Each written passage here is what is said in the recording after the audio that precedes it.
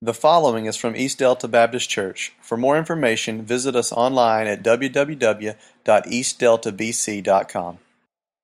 Today we're going to talk about one of my favorite subjects, and I'm not being critical of anyone by any means. I understood the conversation we were having at the time, but I told you several weeks ago, maybe months ago, I don't remember, but I had a guy say, I think we need more preaching in our church, basically, that people like to hear. And I agree with that. I mean, there's nothing worse than sitting through a long, boring sermon. You've sat through a bunch of them if you've been here the last 19 years. But I sat through a bunch of them too over the years that I've been in church. And the ideal behind that conversation was preachers get up and preach about hell and judgment and all of these things, and people don't like to hear it. Well, folks, we need to hear that sometimes. And I want you to understand. We're going to be in Exodus chapter 11 and chapter 12. Now, you may say, oh no, 2 chapters. We went through 4 last week and got out of here at noon, so we did okay. So we just have 2 to go through today. But I want you to understand, when you stand before God, and every person in here is going to, we're going to stand before God saved, or we're going to stand before God lost, but every person's going to stand before God. I don't want you to ever stand before God and say, well, Jake never told me that, or our pastor I never heard that, because once we hear the Word, we're accountable for the Word. And God has included some things in Scripture, and we've been talking through Exodus and through Moses' life, and it's been a really good study, and I've had lots of comments. I appreciate the comments that you've really enjoyed this, and this is just another part of the Exodus. Last week, we moved up to the point of the plagues, and we stopped at chapter 11. And thus far, there's been 9 plagues upon Pharaoh and upon the Egyptians. The first 2 or 3 were also on the Israelites, but those 6 in the middle were not. So 9 plagues so far. Israel has been exempt from 6 of those, I believe is right, and now we're to the last one. And if we look around at the situation that our world's in today and our country's in today, drugs, abortion, same-sex marriages, mass shootings, all of those things that we see in the news today, we may find ourselves thinking about the judgment of God. I think about that a lot, about the judgment of God. And we are tempted to ask ourselves, and I bet you've heard someone ask this, or maybe you've asked this even yourself, how could God allow this to happen in America?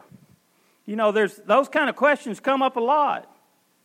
But perhaps a more appropriate question would be, why has God not already judged America? Because the way we've come in our country, and moving all the way back to 9/11. Do y'all remember what year that was?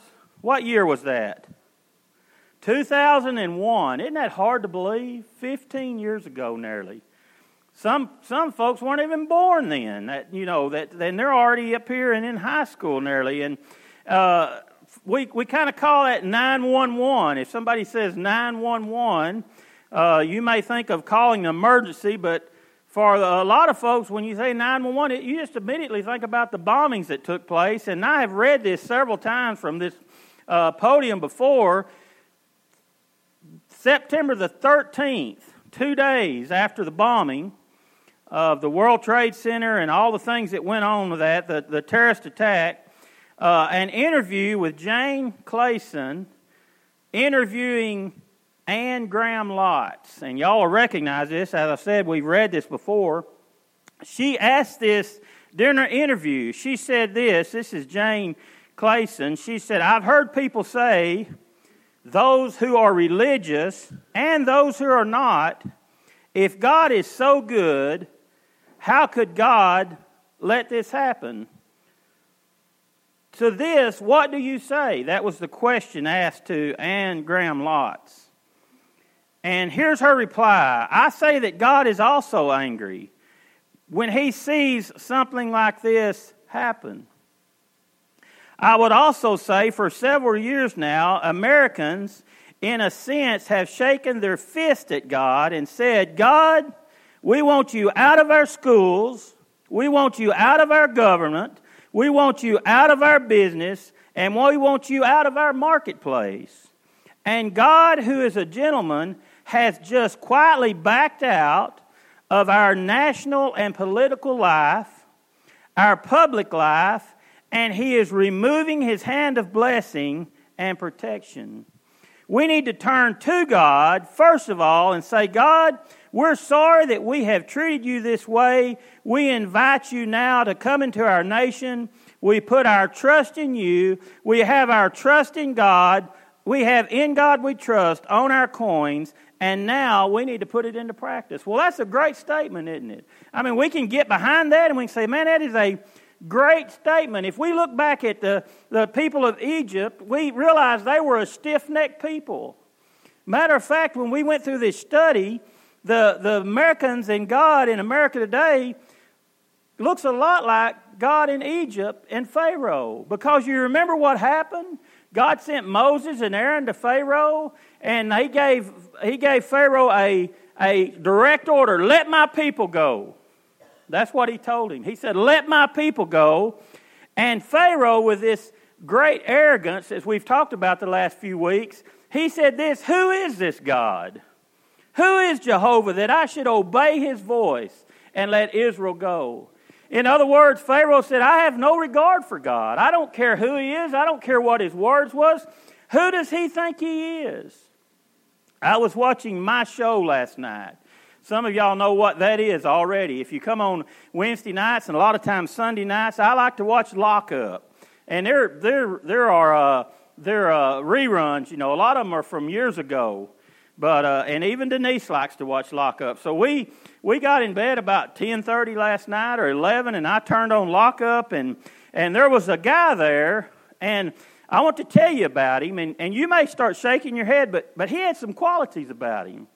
He had a tattoo all on his head, and it was horns, and it come plumb down nearly to his nose, you know, and just had some different looking things. And he took his shirt off, and he had a pentagram with a goat head on one side, and on the other side he had this goat with all kinds of stuff coming out of it. And he said, I'm a Satan follower. And he said, I have committed myself to follow Satan. And they said, so you believe in Satan? He said, oh, definitely, I believe in Satan. He said, I believe Satan is a evil force against Christianity. And I'm against Christianity. So what did that guy say? He said this, I believe there's a God. I believe there's a Christ. And I believe He came to save us. But I'm opposed to that. If you looked at that guy, you would say, boy, that guy, what's he thinking? He's thinking better than a lot of Americans because he didn't deny the existence of God. Matter of the fact, he said this, God needs an opposing force. Now, I don't know what he meant by that, and I'm not sure where he heard that. But last week on Sunday night, we heard a man speak about atheists need God to prove their point. That's kind of what he was saying. He was saying, hey, Satan and God, Satan proves there's a God. Because if there's not a God, then why would there be a force of evil fighting against a force of good, God the Father? So he did at least understand there was a difference there. He needs prayer. He needs God the Father, or he's going to meet Satan. And all of a sudden, it's not going to be this neat tattoo of horns and pentagrams and goat heads. He's going to stand before God the Father, and God's going to say, you go and serve the one you served before. And all of a sudden, he's really going to understand what Satan is. But I'm not here just to talk about that. I'm talking about the people today, and the people of Egypt hardened their heart, and they refused God. One more thing from last Sunday night, and I can't get too far off this or we'll run out of time, but one of the things about these atheists that this guy was teaching on last week is this. He said the problem with an atheist or even an agnostic is this. The problem with us today is we want to be our own God. And when it all boils down to it, that's the truth. The truth isn't that a lot of people don't believe in God. The truth is a lot of people want to deny God because they want to be their own God. In other words, they don't want to report or they don't want to answer to a higher authority. So in order to soothe themselves, they say, well, there's not a higher authority. So I need to live how I want to. I'm my own God. I'm my own person. I deny any kind of other God out there so I can be my own God. And if we look and see what's happening in the life of Pharaoh, and he's saying, hey, I don't even believe this God. I don't even know who he's supposed to be. Why would I begin to listen to him? So this last set of plagues, and if you remember plague number 9, Pharaoh told Moses and Aaron, you better not stand before me again, because the next time you stand before me, I'm going to kill you. So Moses and Aaron left. And this morning, as we begin to look at this horrific plague, the death of firstborn, this is to convince Pharaoh who God is and what God's judgment is. Exodus 11:1 says, and the Lord said to Moses, I will bring one more plague on Pharaoh and on Egypt. And afterwards, he will let you go from here. When he lets you go, he will surely drive you out of there altogether. Now the word used in Hebrew here for this last plague is this, a stroke. It means something that's more disastrous than any of the former plagues. In other words, it's saying there's something even greater coming. And the first 9 plagues was this, declaring who the Lord is. What was Pharaoh's question? I don't even know this Lord. Who is this guy? So God sent 9 plagues to say, this is who I am. And then the last plague, this stroke, was judgment and punishment. So he said, here I am. Over and over and over and over and over, I've revealed to you who I am. So now here's judgment and punishment coming. We look here in Exodus 12:12, we find a summary what it's going to be. It says, for I will pass through the land of Egypt on that night, and I will strike all the firstborn in the land of Egypt. I always like for you to think about this. Are you the firstborn in your family? Now, it doesn't say the children, does it? It says the firstborn. I will strike all the firstborn in the land of Egypt. Listen, both man and beast. Remember, the livestock's already been affected. Well, here's another judgment against them. Both man and beast, and against all the gods of Egypt, I will have a stroke of judgment. I will execute judgment, for I am the Lord. That's where we're headed this morning. We're looking at what God said. I'm going to pass through the land of Egypt on that night. I will strike the firstborn in all the land of Egypt, both man and beast, and against all the gods of Egypt I will execute judgment, for I am the Lord.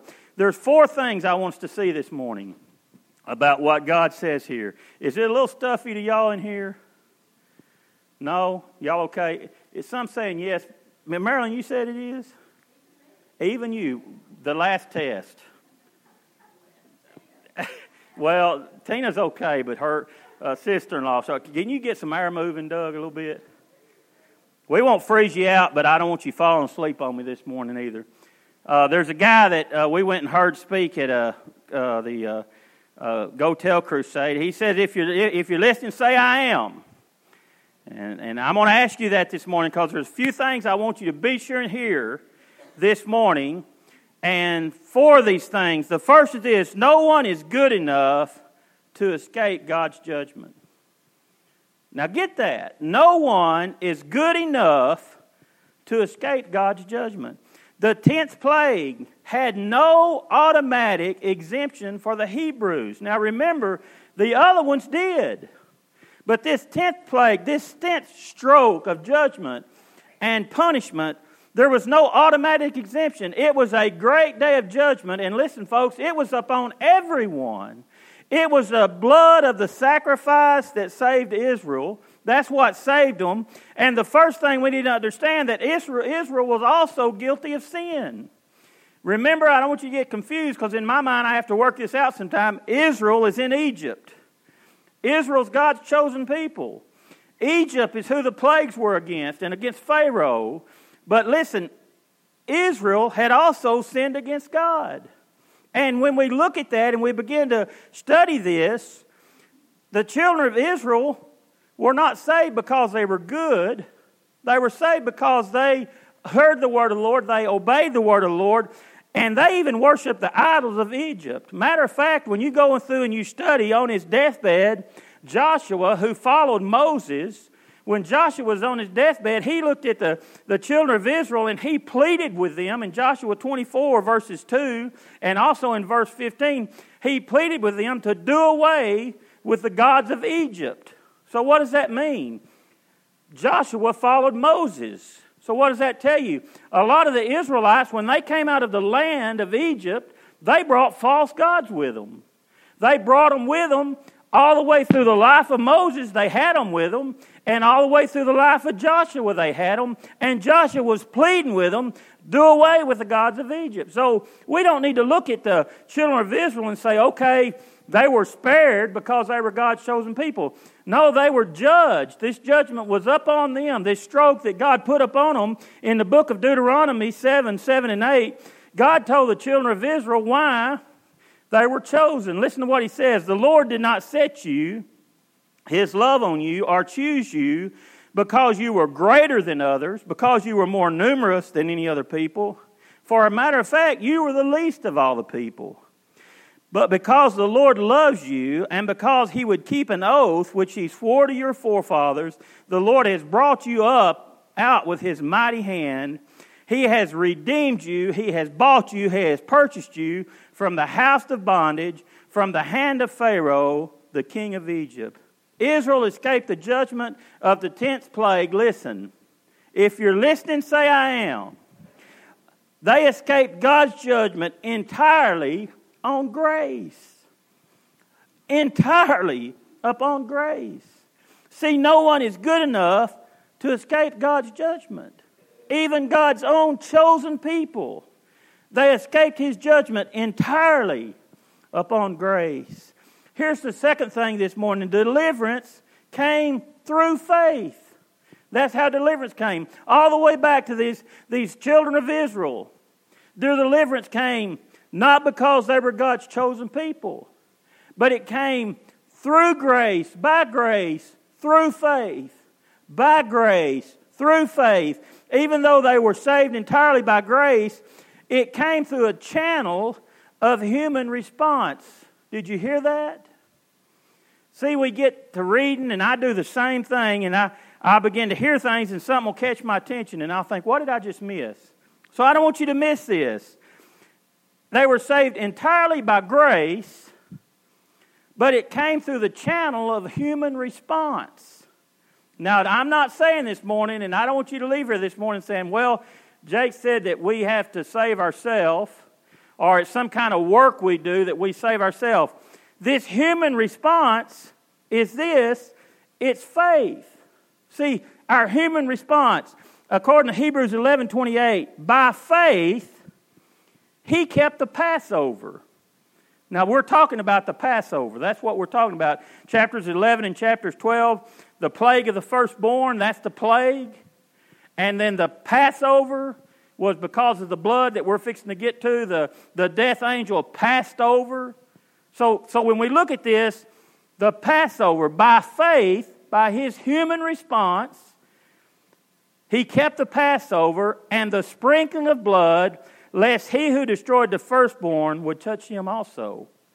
So when we think about this, we're saved by grace through human response, which is faith. So he says in Scripture here, he kept the faith, he observed the Passover by the sprinkling of the blood, lest his firstborn be destroyed also. That's what Hebrews is saying.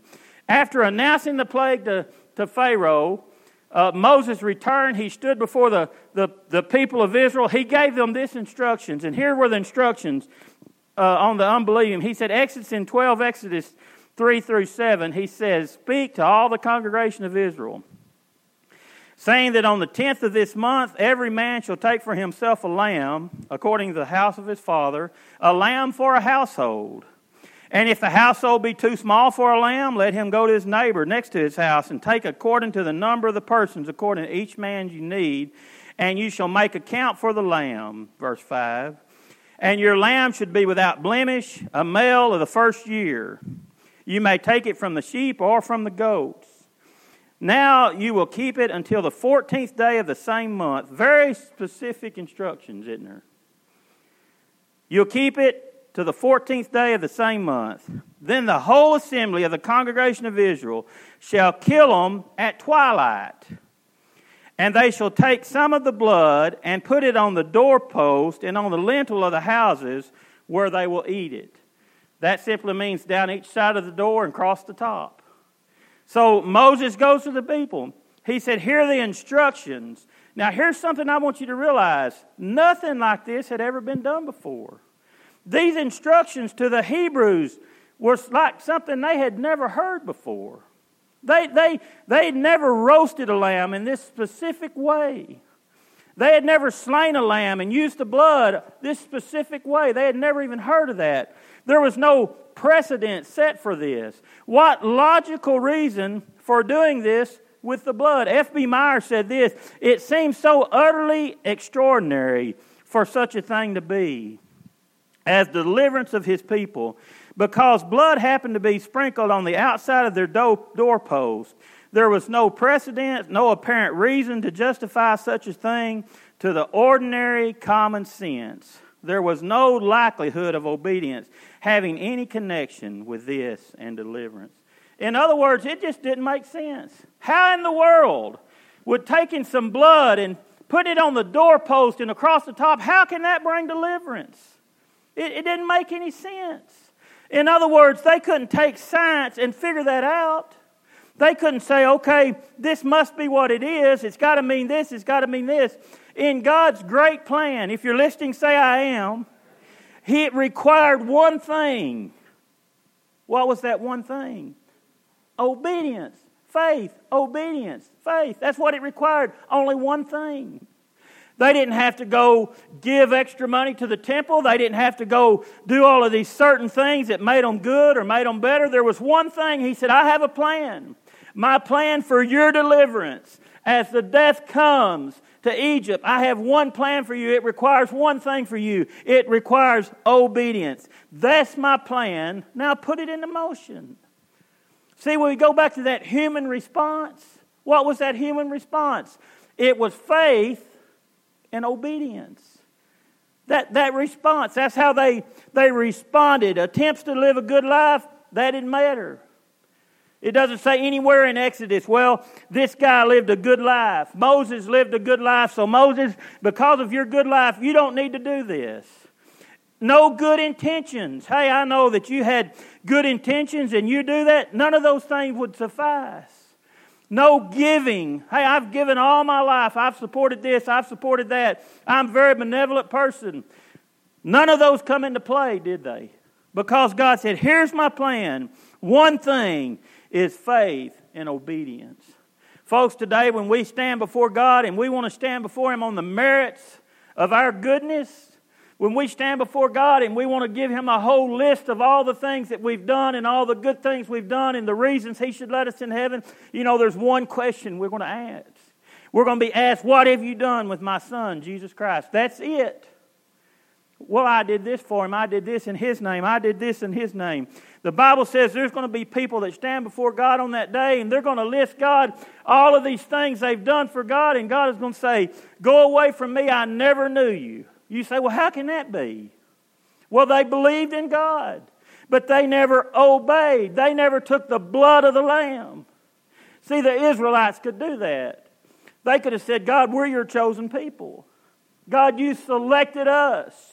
God, you delivered us. God, you've kept us from these plagues. But if they didn't follow through with taking the blood of the Lamb, then all of that was for naught. Because God's plan was this: through grace, by the human response of faith, following in obedience, there came deliverance. And the Messiah, some 15 centuries later, would come, Jesus Christ, and He would fulfill the demand In Hebrews 9:22 that says, without the shedding of blood, there can be no remissions of sin. On the cross of Calvary, Jesus, one time for all folks, one time, He shed His blood for the world. He loved the world so much that God gave His only Son, that whosoever believes in Him would not perish, but have everlasting life, one time for all of mankind. And He said we need to take the blood of the Lamb. And those Israelites, they might not have felt like smearing blood on the doorpost. They might not have felt like smearing blood over the tops of their doors at their homes, but they may not have even understood the Lord's reasoning. They might have said, Lord, I don't even understand why we're doing this. Have you ever heard that? People say, you know what, I just don't understand. There's so many questions in the Bible I don't have answers to. There's so many things that I just don't understand. I read the Bible and I read this and that, and I'm not sure what it means, and I'm here and there and I'm all over the place. You know what? One thing. The Israelites could have said, man, we don't understand this, God. We've never done this before. Never seen it done, never seen it written in the law, never seen any of these things, but even though they didn't understand, they obeyed the instructions of God. Even with their misunderstanding, all their whys, all their wherefores, all of those things went away. They simply obeyed what God had for them, and they responded to Him in faith. Sorry, folks, I got my notes all out of whack here. I had to go there because I got a scripture. Exodus 12:13. It says, the blood on the door was a sign. Now the blood shall be a sign for you, and on the houses where you are. And when I see the blood, I will pass over you, and the plague shall not be on you to destroy you when I strike the land of Egypt. The blood on the door to be a sign. A sign of what? That blood was to be a sign of what? It was to be a sign that Israel acted in faith. That's what the sign was.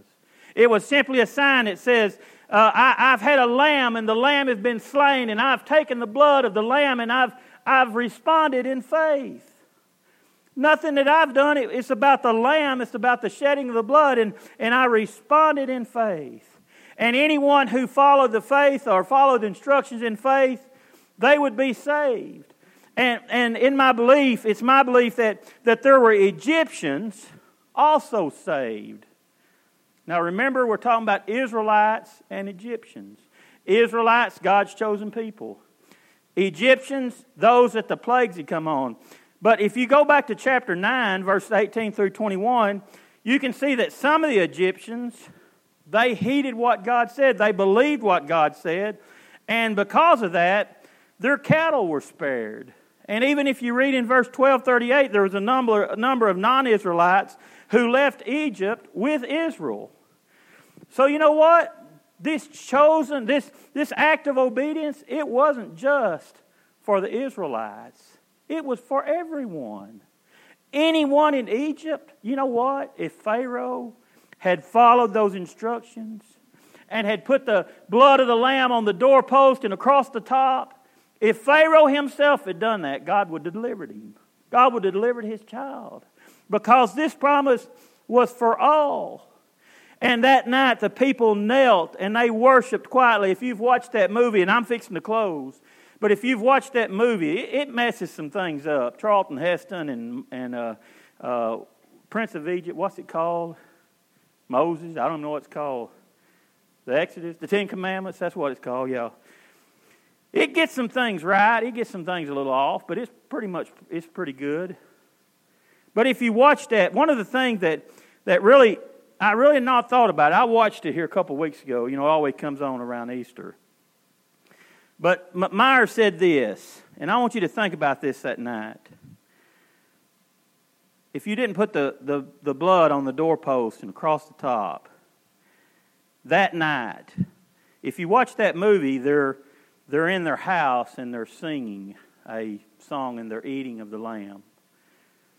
It says, suddenly in the stillness, it was interrupted by the screams of anguish as a mother rushed out into the night to tell that the death angel had began his work. And it was presently answered by the wail of another mother in her agony for her firstborn, and then by another, and yet another.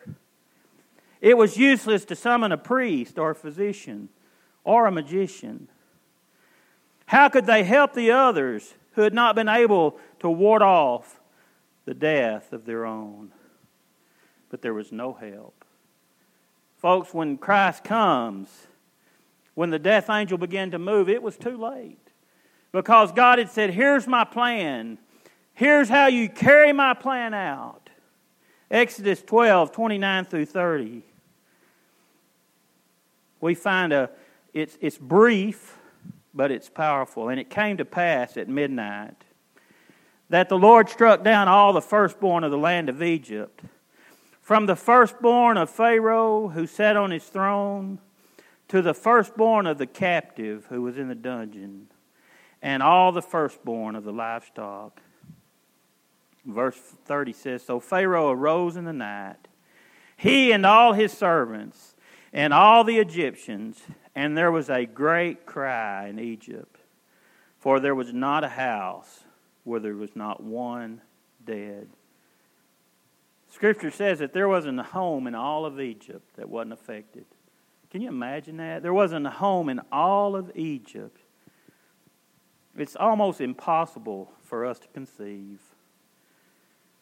There's no one good enough to escape this judgment. And deliverance came through faith. We're going to stop right there. This morning, I'm going to finish up next week. I got two little short points next week. It'll be a short Sunday next week. We're going to have communion together. And we're going to celebrate the death and the burial and the resurrection of Christ together. But I want to ask you if you would join me this morning with the heads bowed. And you know, that old boy in the prison, he said, I'm Satan's servant, and I'm against Christianity. He had more than a belief in Satan. He had some action. That's why he was in prison. And what scares me, folks, is this. How many people believe in God? George Barna, he does a lot of surveys among people, and a lot of his stuff has to do with Christianity and different things. I heard this week that he did a survey. It said 9 out of 10 people believe in God in America. I don't know if that's true or not, because if you believe in God, how could our country be where it is today? 9 out of 10 people. And then I got to thinking, you know what? The Bible says this, demons believe in God, and they shudder. They shake. That guy in prison in San Antonio, Texas, he believes in God, and he defiles God.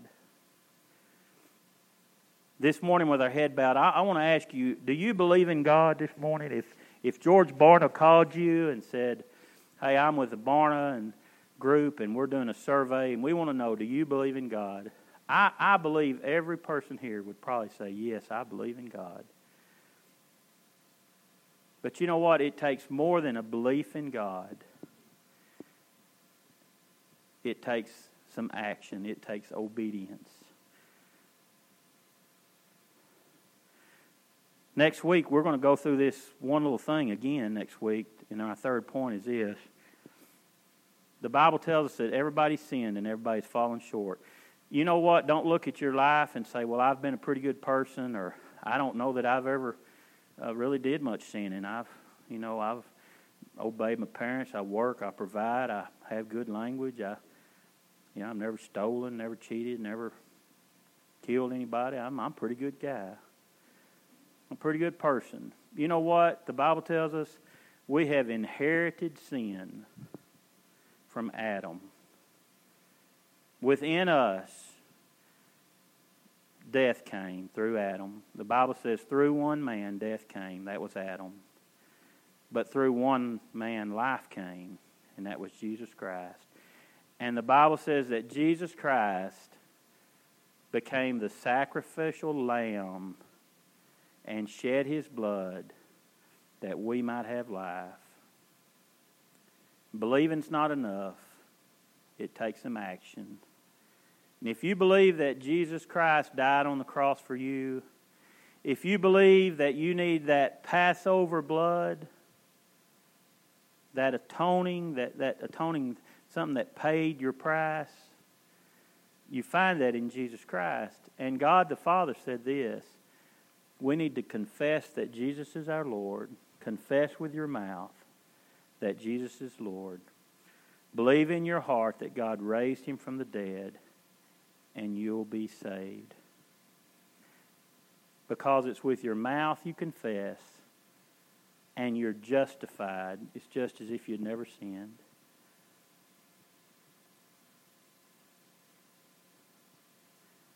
This morning, have you ever accepted Jesus Christ? Have you ever taken the blood of the Lamb and said, God, I need to be covered by the blood of the Lamb? No other reason. One simple act, an act of obedience through faith. If you've never done that, I want to ask you, would you make today the day that you settle it once and for all? We're going to get a little more into this next week, but boy, the Israelites, they didn't understand that. That had never been done. I don't know all the reasons why. I don't know how, what, whys, whatsoever, but I know that's God's word, and I'm going to respond in obedience. If you've never responded in obedience, I want to ask you in just a moment, if the Holy Spirit's drawing you, the Bible says this: no one comes to the Father unless he's drawn. So this morning, if you have that drawing, if you have that desire, that's the Spirit of God moving within you.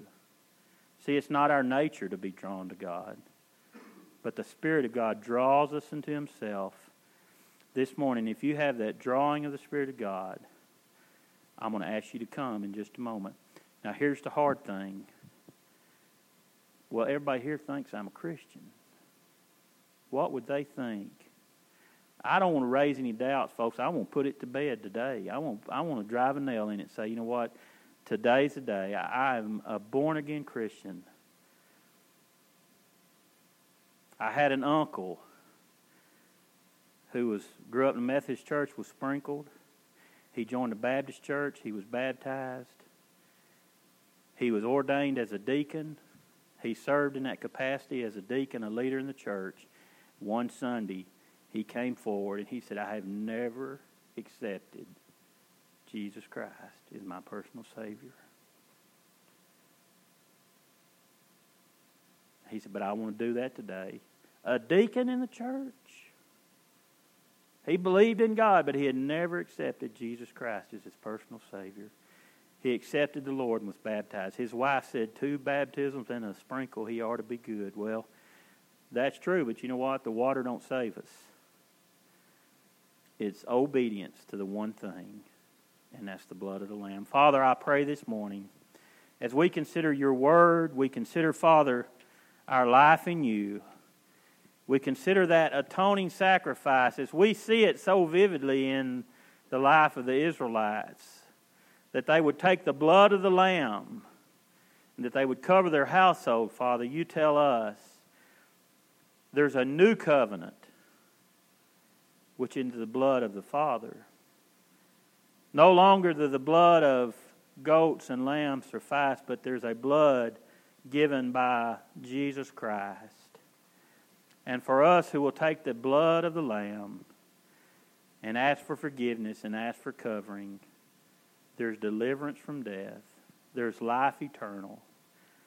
Lord, this morning, no matter the amount of words that are just spewed out by just an old sinner up here, I know that your words and your Spirit can move within our hearts and convict our hearts to be where you'd have us to be. I pray now, Lord, as we have this time of invitation, that we would respond to you, that we would respond to the wooing of your Spirit, and that we would move out by faith in obedience to you.